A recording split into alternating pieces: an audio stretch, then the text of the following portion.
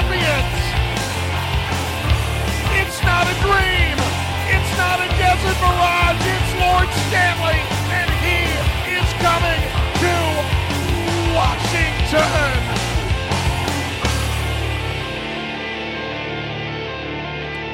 Welcome back to Japers Rink Radio. I'm your host, Greg Young, and happy to be joined again by fellow co-host Adam Stringham. Adam, how you doing?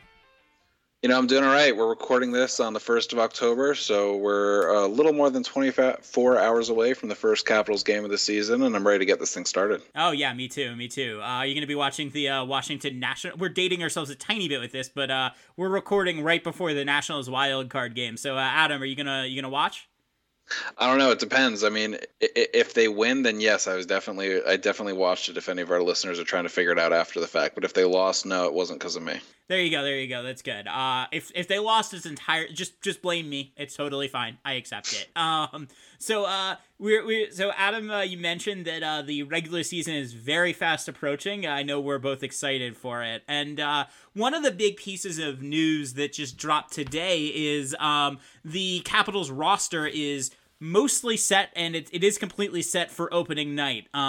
Just to kind of give our listeners a little bit of a background, right now we're looking at a top line of Ovechkin, Backstrom, Wilson. The second line being Vrana, Eller, Oshie. Not a huge surprise again with Kuznetsov being out. Then Hagelin, Stevenson, Panik. So Stevenson does make the opening night roster. Then Hathaway, Dowd, and Brandon Leipsic is in there. So then that rounds out the forward group. The D pairs right now are Siegenthaler and Carlson, Orlov and Jensen, Feviarvi, I think is how you pronounce that name, and Gudas. And the Caps are actually keeping 3 goaltenders with Holtby, Copley, and Samsonov all making it. So Adam, kind of your initial thoughts, any surprises out there for you? I mean, Chandler Stevenson's a bit of a shocker for me. When we had Isabel on the podcast, I guess that was just last week, we both seemed pretty sure that Stevenson was going to be the odd man out, and yet here he is making the team out of camp. I think kind of the opposite's true on Juice. He was a guy that we expected to make it on the roster and didn't. So I think those are definitely the 2 biggest surprises for me. Stevenson is just not a point producer at the NHL level consistently right now, and he had a good camp, but at some point you got to produce in the regular season, and Stevenson is almost historically bad at doing that. But he is certainly a guy that when you just watch him play, if you like to say, if you look at guys and you completely cut out all their scoring plays, what would you think about him? And I think with Stevenson, I'd probably think he was okay. Certainly pretty fast, Yeah, you're exactly right. But if for some way you do have to score. So Stevenson definitely surprised me a lot. A little surprised that Furiavi, man, this is pronouncing that's going to be a real tongue turner for a little bit that he's on the team. But we'll definitely see how things goes. The other thing is, I'm surprised to see Panik getting time on the power play with Kuznetsov out. Actually, that's the other one I'm kind of surprised by. But we can get into that a little bit later. But what about you? What's surprising you? Yeah, I mean, I was also surprised by Jews not making it. I kind of figured he would be a 7D. You look at it, and I mean, the Capitals are kind of constantly against the salary cap, and that seems to be maybe one of those things where, they had to kind of fit things very precisely, at least, with this weird 3-game stretch where Kuznetsov's out. So, yeah, I mean, that's one thing I'm really curious. I, like you, am also going to be really curious to see kind of how some of the, how Stevenson does on that third line. I mean, one of the ways I kind of view it is the first month of the year is usually kind of weird, right? Like, there's a lot of, the systems aren't set yet. There's a lot of weird, wide open hockey. But I think it's also good to have some of these battles kind of going into, the regular season, because the NHL rosters are different, and it doesn't, the lineup that you have on day 1 is not necessarily going to be very related to the lineup that you have on, day 20 or even day, 30. So, I think it's going to be interesting to see some of these battles. I'm also really, really excited to see what Orlov Jensen looks like. I know that's a pairing that we had talked a decent amount about, and Orlov is one of the players that I'm going to put a bookmark in now because I suspect I'm going to be talking about him later. But I'm curious to see that, and I'm curious to see how Siegenthaler does more up in the lineup. I think we are both, have heard that Kempny could be coming back soon, but I'm always a little skeptical of, exactly when, players are going to come back. They always seem to try to come back a little faster than they would like. And Kempny's injury was really serious, and there's no need for them to rush him back. So I'm going to be really curious to see kind of what Siegenthaler does on that top pair.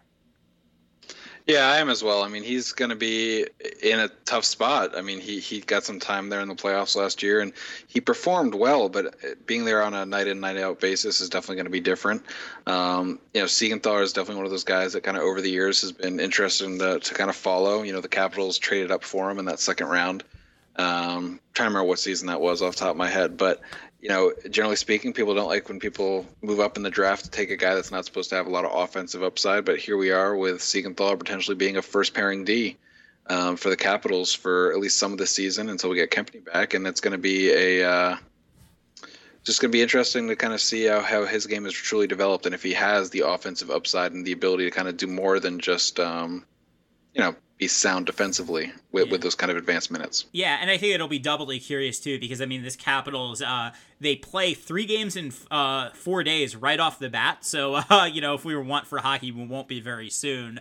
And they're not particularly easy games too. The Capitals start tomorrow against the Blues, which is a game I'm pretty excited to see, and then they play Friday and Saturday against the Islanders and Hurricanes, 2 teams that both were in the playoffs last year. So, quite a little stretch to kind of start here, and we'll see, what some of these players look like as they kind of go in. So, another thing that we, had kind of talked about a little bit, aside from Siegenthaler, is we had talked a little about, who is Orlov going to play with? And I know that you and Isabel kind of talked about, is Gudas maybe working his way up in the second pair? So, it seems like Gudas is going to be on the third pair for now, but I'm kind of curious, how do you see this shaking out, with Kempny potentially coming back relatively soon?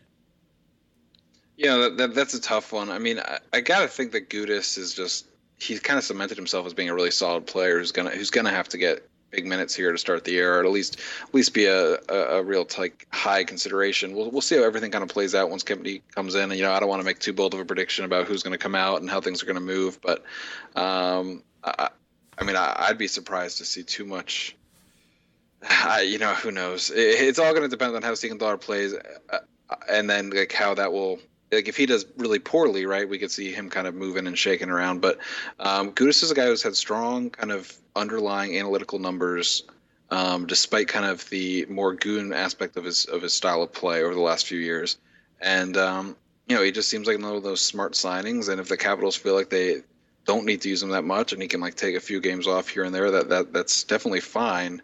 But I think it's going to be interesting. They've kind of got a plethora now of talent that they can use kind of either on the right or left side. So I'm not quite sure how that will all shake out for them, but we'll have to see. Yeah, and then the other kind of last big note of this roster is carrying 3 goaltenders, which is obviously not going to be something they do for very long, but it does seem a little bit like, the Copley versus Samsonov battle for, the backup goalie is not set yet. So I'm going to be kind of curious to see how that shakes out. And to me, I think it kind of speaks to maybe a couple of different philosophies. I think that there's been reporting that, Samsonov could play one of those first 3 games and go down after that. But, at the same time, if he really impresses, it's going to be, Holtby has played a decent amount of games, over the last few years. And so I think having a good, strong backup, who could play a decent amount of games is good, particularly one with like Samsonov, who maybe is the goalie of the future. So, I'm going to be kind of curious to see what they end up deciding to do with that. Do you have any kind of expectations for how that's going to shake out? Yeah, I think Isabel kind of explained the nuances on our last podcast that her and I did together between, not the last Chambers Rink Radio, about how the Capitals can bank cap space early in the season by keeping Copley on the roster. Then after a certain point of the season, they can move him down and take Samsonov back up after kind of banking that space in the beginning of the year. So I think they're not going with that method, obviously, by carrying all 3 off the bat. I think once Kuznetsov is no longer suspended and they get that cap hit, they'll have to do some more kind of magic, and we might see more of kind of that scenario that Isabel outlined.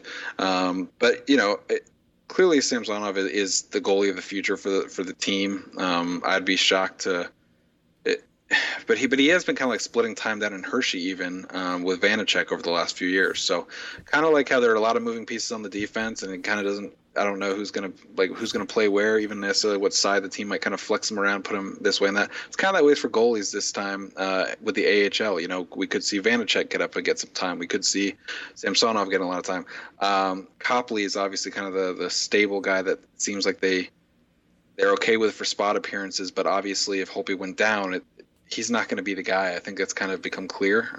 So I think that's kind of where I stand on this, is that we're going to see a lot of movement and lots of swaps. And instead of right and left, we're talking about AHL and NHL. So it's, for a team that did so little with their roster, the Capitals still feel like they have a lot of moving pieces. Yeah, which, I think is good in a sense, as I kind of talked about earlier, because give guys a chance to kind of shake it out. The first month of the year is going to be weird, and the Caps seem like they're relatively stable, so I think letting there be some roster battles down in the lineup isn't necessarily the mark of a unstable or bad team. It just means that they have some decent players that I'm going to be kind of curious to see what happens. So that being said, this is also the season preview podcast, so it's officially that now. So one of the things that Adam and I know we discussed doing is kind of giving our preview into the season and what we thought about the off season. So I know we've done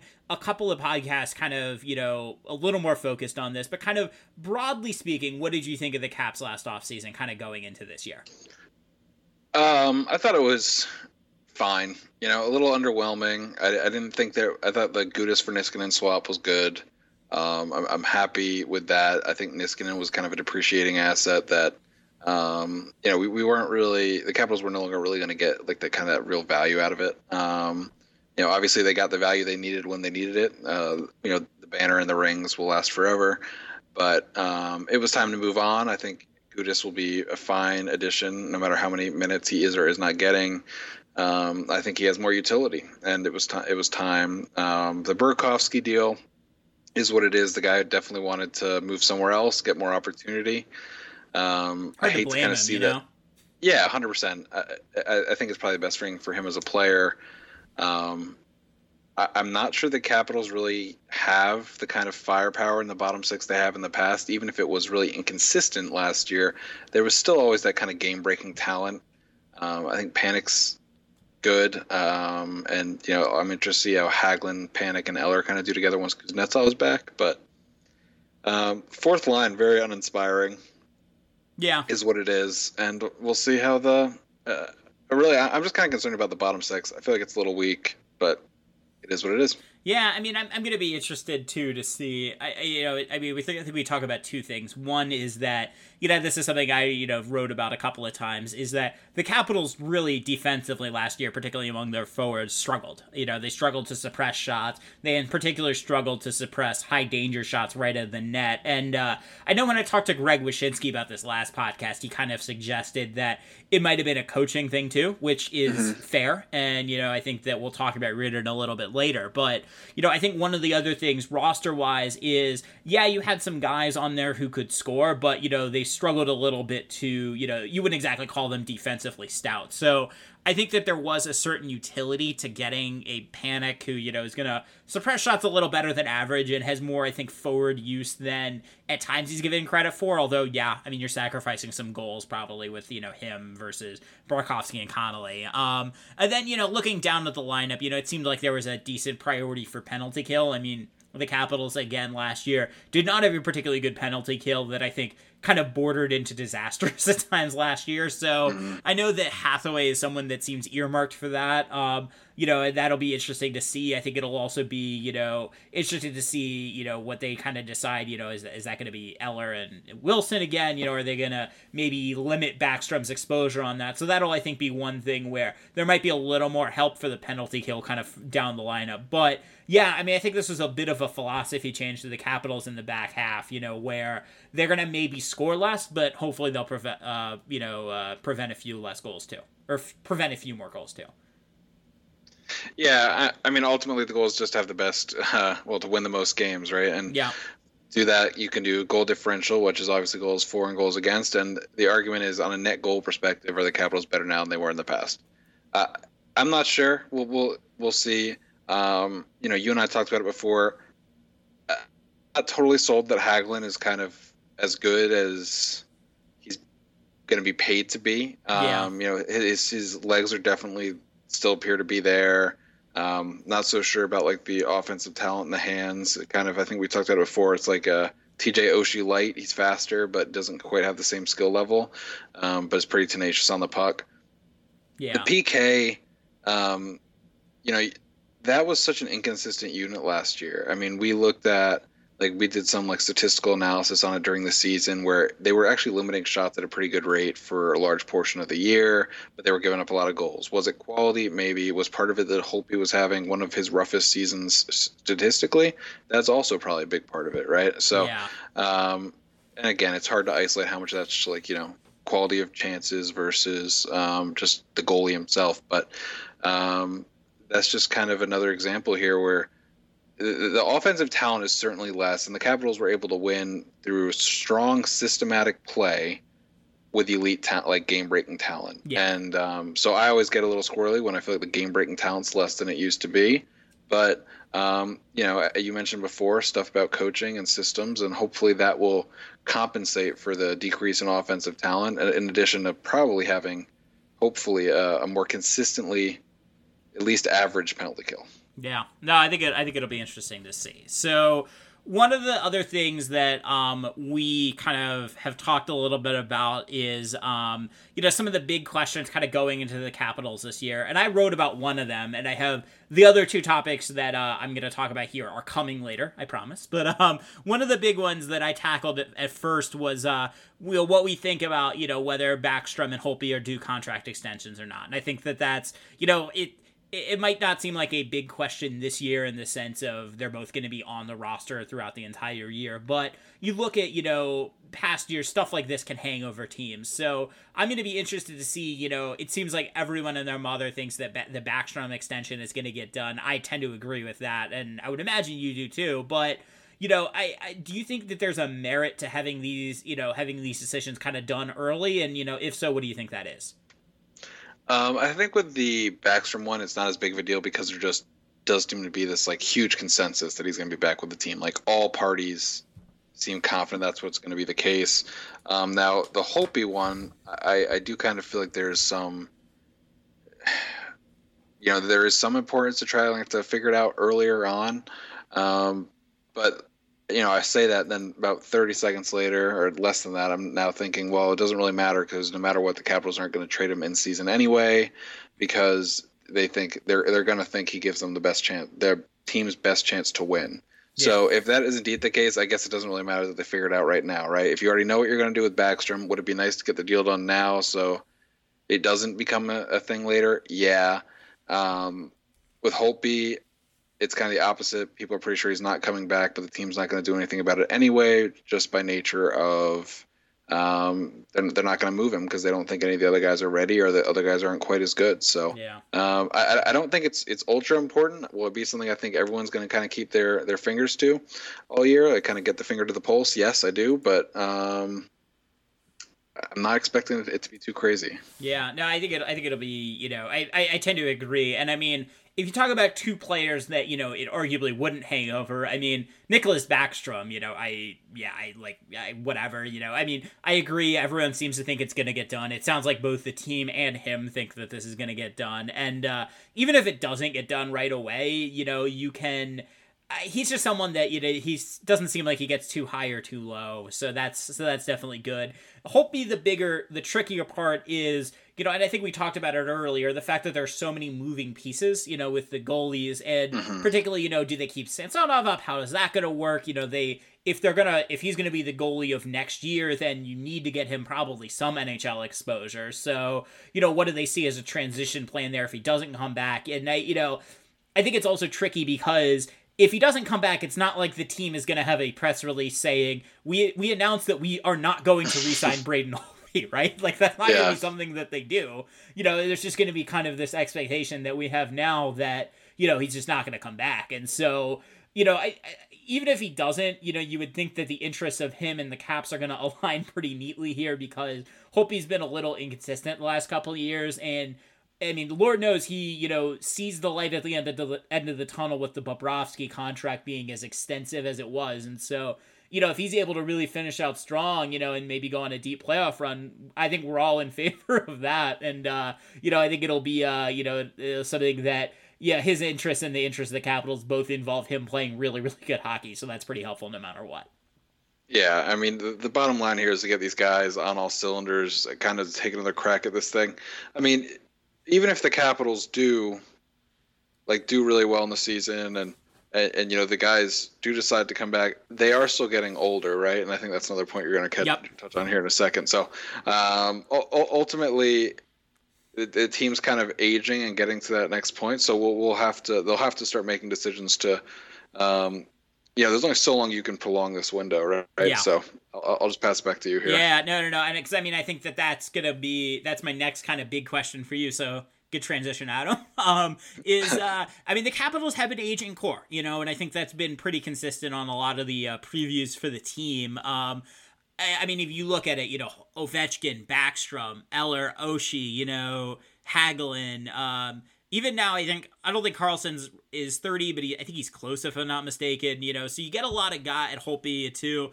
A lot of the key players on that team are now kind of on the wrong side of 30, and so I'm going to be interested to see, do we see any kind of deterioration? I know when I talked to Wyshynski, he's still very high on Alex Ovechkin, and how could you not be, right? He's Alex Ovechkin. But one of the things I am looking at, kind of when you go down that list a little more is you look at like an Eller or an Oshie or those guys that are going to be able to keep up their production. And more importantly, are they going to be able to stay healthy? Oshie, I think, particularly as he's gotten older, has kind of struggled a little bit of that. So that's going to be something I'm kind of looking at this year. Is the Capitals core gonna be as strong as they've traditionally been, and are they gonna have to rely on them as much as they have been? So that's something I'm gonna be looking at. Adam, what are your kind of thoughts on it? No, you're exactly right. The guys that I'm gonna be most focused on, fool me 5 times on Ovechkin, I think I'm just gonna I keep waiting for it, and he hasn't slowed down yet. So he might be, I got to imagine we're getting close to the point where we're going to start losing a couple goals every year. But, we haven't yet, though. Haven't yet, but maybe he'll stay strong. 49 2 years ago, right? 50 last year. So he's just going to have to keep on going, and the Capitals are going to need that offense from him. I think we've got guys. When I say we, I'm talking about the team, of course. They got like Backstrom, who looks great. His skill has never really been dictated upon kind of foot speed, the things that kind of really kind of fade as guys age. He's kind of just viewed the game really well, so hopefully that will be fine as well. But again, you're dead on, I think, Greg, and kind of zeroing in on these guys that are, not the top tier players, right? They're not in the Ovechkin or Backstrom caliber, but they're kind of in that middle tier below there. Oshie, a fantastic player who's just kind of been repeatedly injured, and injuries stack up. It feels like the more guys get hurt, it like self-fulfills again. They get more hurt, and unfortunately for Oshie, it's definitely kind of appeared that way over the last few years. Granted, like his bone breaking probably isn't tied to the 6 concussions he's had, but 6 is I have no idea how many concussions he's had. But I think it's somewhere near there. I know it's I think that was the number that sounded correct to me, but I'm not. And obviously, neither of us are doctors. Neither of us are. But these are things that you have to worry about, kind of when you think about the long-term viability of the franchise, because these guys have long contracts. Another guy with a long contract is Kuznetsov. The age isn't quite as much, and it feels like he hasn't been on the team for that long, but we got to remember that he came over late, right? So Kuznetsov was an older player when he comes over, so it's he's not a spring chicken anymore either. I think he was part of that. He was a 2009 draft class, maybe. I am actually looking this up right now. Yeah, he's already 27. Yeah, so he's also kind of getting up there. It's going to be really a transition, as we have to see guys like Vrana step up and take more of a central role as these kind of middle guys, and I call them middle, but they're all obviously great NHL players. Kind of step back. I don't think they're going to kind of defy the aging curve in the same way that Ovechkin has and maybe Backstrom has as well. So it's going to be really kind of important to see Vrana take the next step. To see, that's on the forward side, that's kind of it. Unfortunately, the Capitals don't have a lot of other guys there. So Vrana and Wilson. Yeah. I mean, that's it. Yeah, absolutely. And then, my final kind of key that I have identified, and I'm going to write him up, is Evgeny Kuznetsov, just as a whole. Like, I think that there's just a lot of questions, and it's useful to just, I think, identify the amount of ways in which he's important to the Capitals, because it's not just that he's the 1C and all that. I mean, you're talking about Kuznetsov is basically the key guy for getting entrance onto the power play, and so if he's not doing that, the Capitals power play isn't going to be as dynamic as it could be. He's also someone that, is going to, as the 1C, is going to take a lot of the big matchups. And, if he's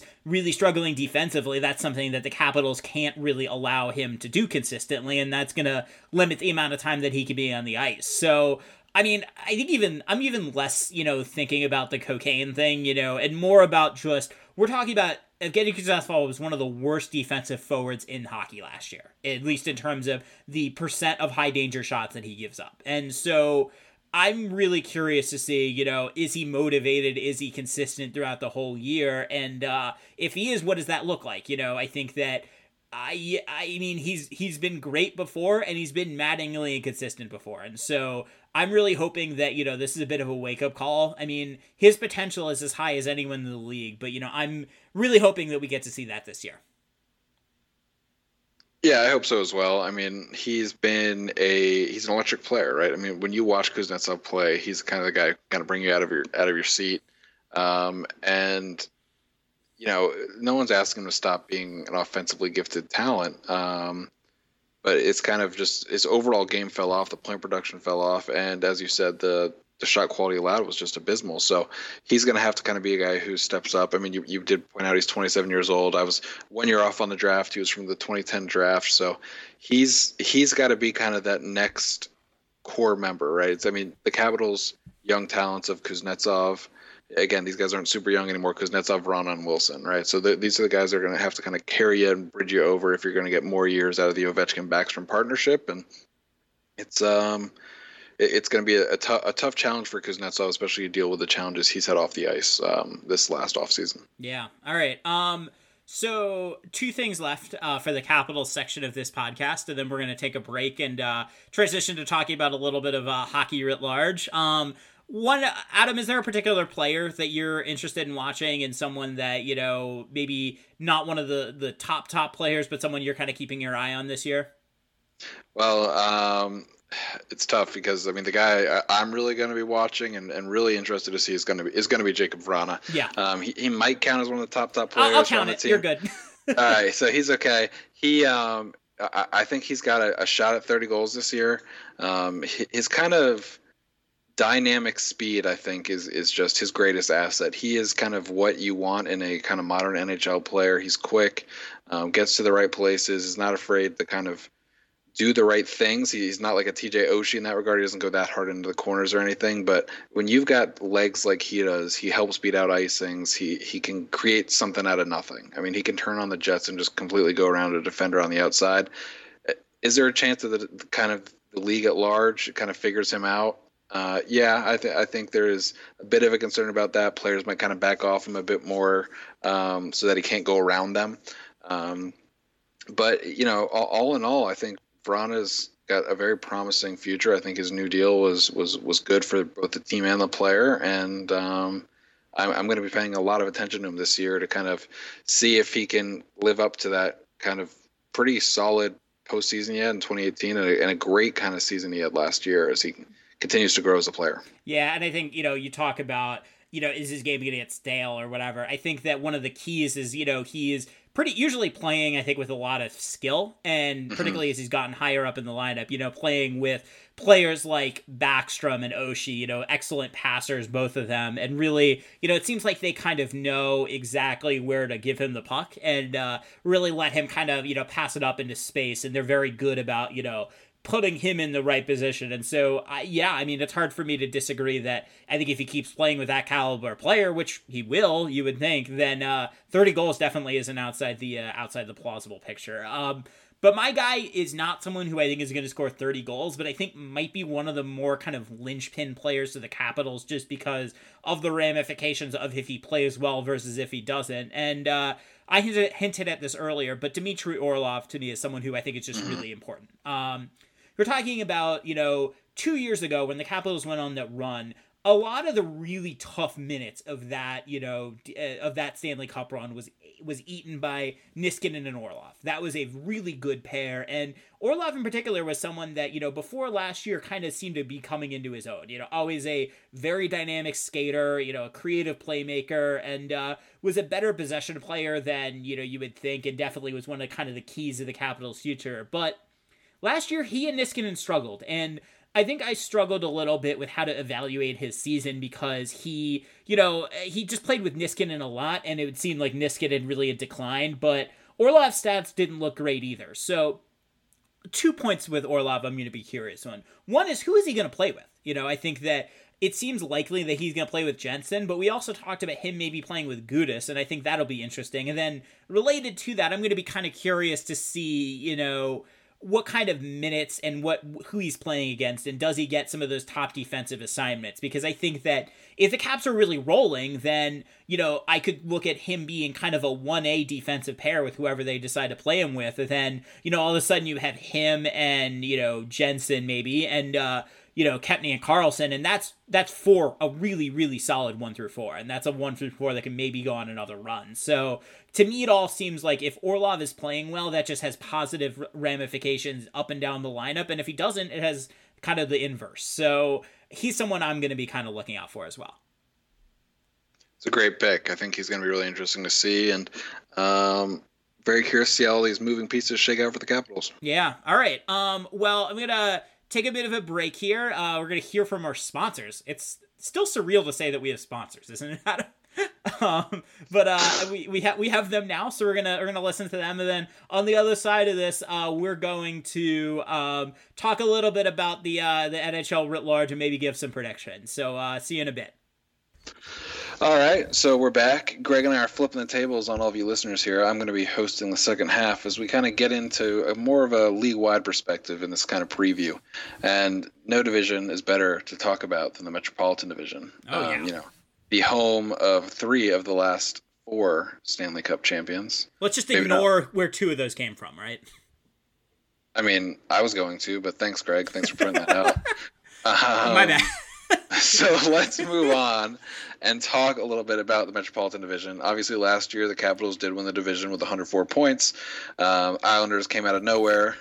Then you got Penguins, Hurricanes, Blue Jackets, Flyers, Rangers, Devils. Quickly just listing the teams there so everyone knows the order they finished in last year as I start putting you on the spot to talk about where you see the Metropolitan Division going this year. So why don't we start, Greg, with kind of your original takes on the Metropolitan Division, and I want to start with the Hurricanes, the team that kind of unseated the champs last year. Yeah, I mean, I'm fascinated by the Hurricanes. I'm divided on it because, at the one hand, it seems like you're plugged into some of the same communities I am, that everyone is in love with what the Carolina Hurricanes did this offseason, and the underlying stats really were very strong from them last year. So, I think you look at some of the deals they made, getting Dzingel is good, really getting Jake Gardiner for basically like way below market is great, so those are all good things. One of the things, though, that I'm going to be interested in is this team. Can this team score enough? I think that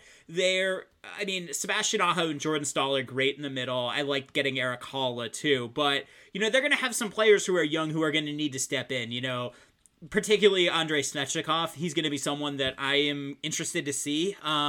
So, yeah, they have a lot of interesting moving pieces, and they have a ton of talent, and I'm just going to be interested to see, how it all kind of shakes out. Can they consistently put pucks into the net? The issue with the Carolina Hurricanes hasn't been generating shots. It's been taking those shots into goals. And so, are they going to be able to consistently do that this year? I tend to think that might be the year for it, but I don't think it's a certainty for anything. And I do think that I've seen a few fans maybe go a little bit overboard on them. So I'm kind of intrigued by what they're going to be doing too. Yeah, I think they're going to be really interesting. They're kind of that team that consistently has high high quality on paper shots, and they just don't seem to convert them at the same rate as you would expect. So I think that they're historically a low conversion team. So we'll definitely see how they shake out. Let's move on and talk about another team that could be kind of on the rise here, and that's the New Jersey Devils. I know you and I have a bit different opinions on them, or I think I'm a bit higher than you, but what do you think? Yeah, I mean, again, it's hard to really dislike what they did in the offseason. I mean, they got, Jack Hughes, who I'm really excited to see, and even in the preseason, he was really dynamic, so that's going to be really exciting. I also really liked, they got Nikita Gusev from the Golden Knights, and I'm really intrigued to see what he can do. It looks like they're going to kind of put him maybe on that line with Jack Hughes to start, and him and Jesper Bratt. And so I think it'll be interesting to see what they do. The one thing I'm a little bit more skeptical on is the blue line. I mean, I like getting PK Subban, and I think that's smart. But I mean, I'm going to read you their other defensemen aside from PK Subban. Andy Green, who's fine, I guess. Will Butcher, who I've never heard of. Sami Vatanen, who is okay. Mirko Mueller, again, never heard of. And Damon Severson, who is okay. So, yeah, I see that, and I see some holes there. I'm going to be intrigued to see kind of what they end up being. But I look at that and I see a roster that I think they're going to score, and I think they're going to be fun to watch. But I look at that and I look at, is Corey Snyder going to be acceptable this year? And is he going to be good enough? And is that defense going to be good enough to consistently win? And so I don't know. Like, I'm excited to see. I do think they're kind of on the bubble for a wild card. So that's kind of where I'm at with them. I don't know what your kind of thoughts are. No, I don't think that's too far off. I mean, I think they're going to compete with the Metro. The Metro was a pretty tight division last year. I mean, between the Blue Jackets and the Caps, you had just 6 points of separation. So the top 5 teams won 6 points of each other. Obviously, the Flyers, Rangers, and Devils were pretty far down compared to those teams. But I think the Devils are going to take a big step up. I think I really liked Sami Vatanen when he was in Anaheim, and I think he could do some interesting things kind of with the Devils with some more talent around him, and Taylor Hall, hopefully it's healthy Taylor Hall would make a big difference for them. But you're right. I think it might all kind of come back to goaltending. Yeah. Let's move on to the team that made the biggest free agent splash this year, and that was the New York Rangers, the guys whose pocketbooks have no limits. Any thoughts? Yeah, no, I mean, anytime you can get Artemi Panarin, who I think was maybe one of the most dynamic forwards in the NHL, and one of kind of the rare wingers that you're just like, yeah, that guy can just dictate play by himself, and it doesn't, necessarily matter who's on the ice with him. I'm excited to see him. I'm excited to see Capo Caco. I've heard enough people compare him to Alex Ovechkin to where, I'm curious to see what he can do, and the idea of him in a Hughes rivalry I'm really excited about. The thing that's a little tricky with them is that defense is just going to look pretty bad. I mean, I like but don't love Jacob Trouba, and then they gave him a huge contract extension that I didn't really like. But again, I mean, they still have Mark Stahl, they have, Brady Sekera is okay. So I look at that team and I look at, again, another fun team that I think is going to be a fun division this year. I wonder, are they going to be, aside from maybe having, obviously Henrik Lundqvist, who is still, I'm not going to ever bet against. I look at that and I see maybe not enough depth to, consistently compete. I mean, their 3C right now is Brett Howden.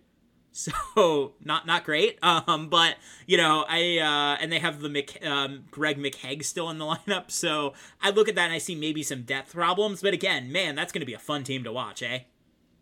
Yeah, I think they should be. I mean, they should have a lot of good. The talent is kind of there, right? I mean, we'll see if they can put it all together, but. I just got a feeling they're still a couple years away, but we'll see. The Rangers, I thought, really committed to this rebuild philosophy, and then all of a sudden they kind of, they saw an elite talent on the market, went out and seized it, and why you can't blame them for that. Right? Yeah, you got to also feel like maybe it's a year or two too early. So, yeah. But hopefully. Well, hopefully it doesn't work out for them. But hopefully they're still a year or two away. But I don't blame them for trying. Sometimes you got to take your shot. Yeah, hey, why not, right? Let's talk about a team that took their shot, didn't pan out, and that's the Columbus Blue Jackets. They made so much of a push last year to really compete in the playoffs. They swept Tampa Bay in a shocking fashion, and then just could not keep it together. And unfortunately, I think it's going to set the organization back. You want to applaud a team for taking that kind of shot, but when it doesn't work out, you're kind of left picking up the pieces, and I think that's what it's going to be for the Blue Jackets for a couple years here. Yeah, I mean, it's funny. I mean, I look at that team and I say they still have more talent than you think, but they need a lot of things to go right, and they need them to go right all at once, basically. So, I mean, you're looking at it, they need Pierre-Luc Dubois to be a number one center. And he could be. He has a ton of talent, but, is he necessarily a number one center right now who's going to be, can drive play? I don't really know. So we're going to have to find that out. I did love getting Gustav Nyquist. I think he's a really useful little player. But again, he's not someone that I look at that and saying he's exactly a franchise-altering talent. The one thing I am excited for, though, is man, oh man, Seth Jones is really good. And they don't have a ton of defensive depth really behind him, and he's going to play a lot of minutes. So, at minimum, that's going to be a lot of fun. And one kind of player I'm excited to see a little bit, too, is... I've seen a couple of Blue Jackets preseason games. I actually now live in Columbus, so I get to see them a little. They have this goalie named Elvis Merzlinkus, I think is his... wow, I'm butchering that name. But he is actually randomly a ton of fun to watch. He came in from Europe. He's never played before, but he's a pretty athletic goalie, and he makes some pretty creative saves. So I don't know if he's going to be any good or not, but he's going to be entertaining. So, as entertaining as anyone in a John Tortorella system can be. So, yeah, I mean, they're going to struggle. I mean, when you lose the kind of talent that they did on a night-in, night-out basis, that's going to be very tough to kind of reconcile. But, you look at it and you could say if enough goes right, they could be a fringe wildcard team. And that's not nothing, but yeah, boy, that's a pretty big step back from sweeping the Tampa Bay Lightning last year. Yeah. Let's talk a little bit about the Flyers. They're a team that I'm not sure where I think they're headed. It feels like they're just kind of middling, and I'm not sure if there was enough that happened in the offseason to make me think they're going to, be among the top teams in the division, but I don't think they're going to be any worse than they were last year.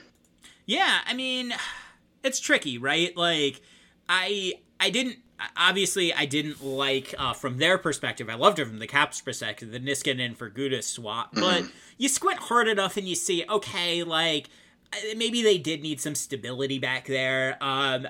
You look at it and I see, I think, two things that are going to really be crucial for them. Number one is going to be Carter Hart, right? Like, for pretty much as long as we've been fans, the Philadelphia Flyers have not had stable goaltending. And I think, last year, I think they set a record for the amount of goalies that they had in the NHL. So, and that got to start. So, that needs to change. And I do think that Carter Hart is a kind of good, really solid goalie and someone who can maybe lead that change. So, I'm excited to see him. But, you look at that and you look at, this roster, and I mean, Claude Giroux's getting up there in age, Jakub Voracek's getting up there. So some of that talent's starting to get a little old, and, I kind of question that. And I keep wondering what exactly they're going to do with Shane Gostisbehere at this point, right? I mean, it seems like they love burying him in the third pair, and, I mean, on one hand, he does make some pretty bad mistakes, but on the other hand, you look at that blue line, and they're not exactly want for great skaters, and he's someone that at least is dynamic. So, I don't know what they're trying to do with him, but whatever it is, it's not working. And I really would like to see them, well, I guess as a Capitals fan, I hope they continue burying him on the third line, but I think he's a good talent, and, I would be curious to see what he did maybe a little higher up or getting bigger minutes. Yeah, I agree. Let's talk about the Islanders. I mean, Barry Trotz's Islanders only gave up 196 goals last year. It was the best total in the league. Played a very kind of uninspiring visual brand of hockey. But they... What, you don't love dumping and checking? No, I don't. It's the kind of thing You don't love the neutral zone trap? No, I mean, you know what? Generally speaking, Barry Trotz's style of play...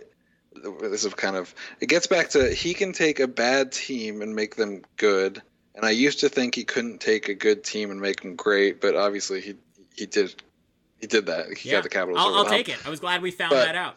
Yeah, but he can still I don't think the Islanders have enough talent on that roster to make any noise in the playoffs. I still don't think I'm shocked they did what they did last year, but I don't think they've got a roster to do any more than that.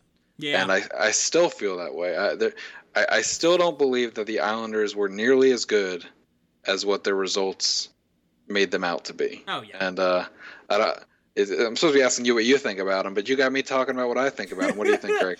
Well, we let our hosts here talk too. I am not short for words ever. I don't think anyone's ever said that. So no. I mean, I agree with you. The thing I can't get my head around is, I mean, you had Robin Lehner won the frickin' Vezina last year, right? And they basically didn't want him, and then they okay, like maybe you say, okay, maybe any goalie, can fit in, Mitch Korn is Mitch Korn, Barry Trotz is Barry Trotz. But then they went out and gave Varlamov a huge amount of money. And I was baffled by how they handled that. It seems like they never wanted him. And, they're a weird team. And, you look at that, and I mean, you're still talking about a team with frickin' Leo Komarov on the third line. You look at, like, some of their upper talent. I mean, Barzal, obviously a very dynamic player. I like Brock Nelson. But, that blue line just kind of stinks. And, they're giving big minutes to Ryan Pulock and Scott Mayfield and, all that. So I'm going to be... I would almost say intrigued, but I really just don't want to ever watch this team. So I almost hope that they're bad just so I don't have to watch them again, right? Yep, that's kind of how I feel about it. Yeah. All the power to them. No matter what they did last year was impressive. Hey, it worked, right? It did work. Do I think they're going to get league best goaltending again? No, I don't. Probably not. Do I think the forwards are going to be much better than they were last year? No, I don't. So yeah, I wouldn't be shocked if the Islanders missed the playoffs. Every pundit I see out here says that they're a shoo-in to make it again. So we'll see how it goes. That. I agree with you. I don't think they're a playoff team either. Or if they are, I think they're barely one. I think they've got a chance. But when you look at it, almost everyone in the Metro was. Everyone was tight in the Metro to make the playoffs. So anything could happen there. So we got one team left that's not named the Capitals. They are the other team that made up the 3 of the last 4 Stanley Cup champions, the Pittsburgh Penguins. That team. Yes. What are you thinking about the Penguins? Has dysfunction finally caught up to the team in Pittsburgh? Yeah, I don't know. Like, you look at them, and the blue line. I think to me it just rides on is Letang healthy or not? Because him and Dumoulin are a legitimately very, very good 1-2D, right? They're great, and then they're going to need them to play big minutes. But can Letang play those kind of minutes anymore? I don't know. Because again, we're talking about a team that at one point was really looking at having a Jack Johnson and Eric Gudbranson pair, which as a Caps fan, put them on the ice. That'd be great. Like, I'd love to watch that. But if you're a Penguins fan, that can't be what you want. And, you look at that, and they still have a lot of talent. Crosby and Malkin are great down the line. But, you look at, like, their kind of second and third line, it looks like they're going to be, as we're projecting, they're going to have Tanev in the second line, which I think is strange, and, I don't say that, and then, of course I say that, and then he could play with Malkin and put up, like, 25 goals for all we frickin' know. But, it's tricky to bet against a team with Crosby and Malkin, because at any point they could be on the ice and really dominate, but they, I think for really the first time in a while, just have a lot of question marks, and I'm going to be intrigued to kind of see what they do next year. And also, you look at it too, and, they really need Matt Murray, I think, to be healthy, and when he was last year, he was very, very good in the latter half of the year. So, you look at that, and I think if he's able to stay healthy, I still think this is a playoff team, but I'm not 100% sure. And oh boy, that blue line has some holes in it. Yeah, I've just got a lot of concerns about their back end, and I'm all the reports about kind of divides between the management and the players and all that stuff.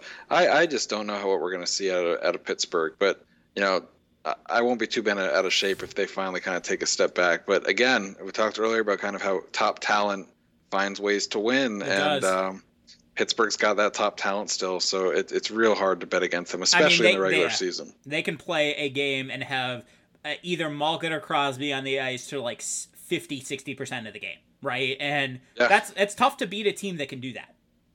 Yes, yeah, I'm sure. Yeah, that at least that percentage of time between the two of them, probably. Well, actually, one of them's usually hurt, right? So yeah, that's true. That's true. But, or angry at the other, or like I mean I was probably doing a little concern trolling. I think I tweeted out a little bit when there was the rumor about that Malkin basically refused to play with Kessel anymore, and I was so devastated when I heard that. Right, it was just really hard to hear that kind of infighting with the Pittsburgh Penguins. Yeah, they never catch a break, those guys. No, yeah, it's tough to be a Penguins fan. Yeah, no idea. Yeah. All right, you want to go over? Let's talk a little bit about division winners here. Let's speed through these quickly. Yeah, we're already running late. Yeah, we're well over on time here. Who do you have winning the Metro? I still think I have the Caps. Yeah, I think that's a good pick. I will go. I'm going to go with the Caps. The elite talent is still going to get it done in the regular season. Hurricanes will be close in second. Yeah, agree. I think that's the one too. All right, Atlantic Division. I got to think there's going to be no discussion here. What do you have? I mean, it's going to be Tampa, right? Like, yeah. I've heard a couple of like contrarian picks that maybe the Leafs are going to do it. I still think it's Tampa. Tampa had a goal differential of a 103 last season. I just can't imagine them not getting the top record. Yeah, they're good. Unless they pull a Caps post Montreal, which they didn't or haven't appeared to have done yet. We'll see if they have a rough patch during the year. But yeah, no, I think they're fine. Yeah. Pacific. I like Vegas. Man, oh man, I'm gonna read to you Vegas's top 6 right now. Riley Smith, William Karlsson, Jonathan Marchessault, Mark Stone, Cody Glass, Max Pacioretty, and then they got Paul Stastny centering the third line. That is a really, really good group of forwards. And I don't love their defense. I made Schmidt's great, but man, oh man, though, I'm excited to watch that team play, and I like Vegas in that division. Yeah, I think Vegas is a good pick. I think they're going to be they're going to be a top team that's going to compete well. I also like the Sharks. It's really between those two for me. Just to be different, I'll pick the Sharks, but it will be interesting to see for sure. The Central Division, it's going to be, well, I'll let you start again. What do you got? I'm struggling with, I mean, I almost don't want to pick the Blues because I feel like that's easy. Yeah, I guess I'm going to pick the Blues. I'm struggling with another team to really compete with them. I mean, I still don't love the Avs. I know everyone else seems to really like them. I think I like the Blues. I mean, you're talking about the best team in hockey in the second half of last year, obviously winning the Stanley Cup. So hard for me to pick against them, and I don't think they got noticeably worse. So that's kind of where I'm at. Yeah, that's a tough one. Pick someone different. Come on, you can do it. I don't know, man. I want to see more out of Patrick Laine and the Jets, but I'm just not sure. I don't feel great about them. I just got a bad vibe about. Well, they had an awful off season too. I mean, they lost, Trouba and all that. So Dustin Byfuglien might not play hockey again. So yeah, Dallas.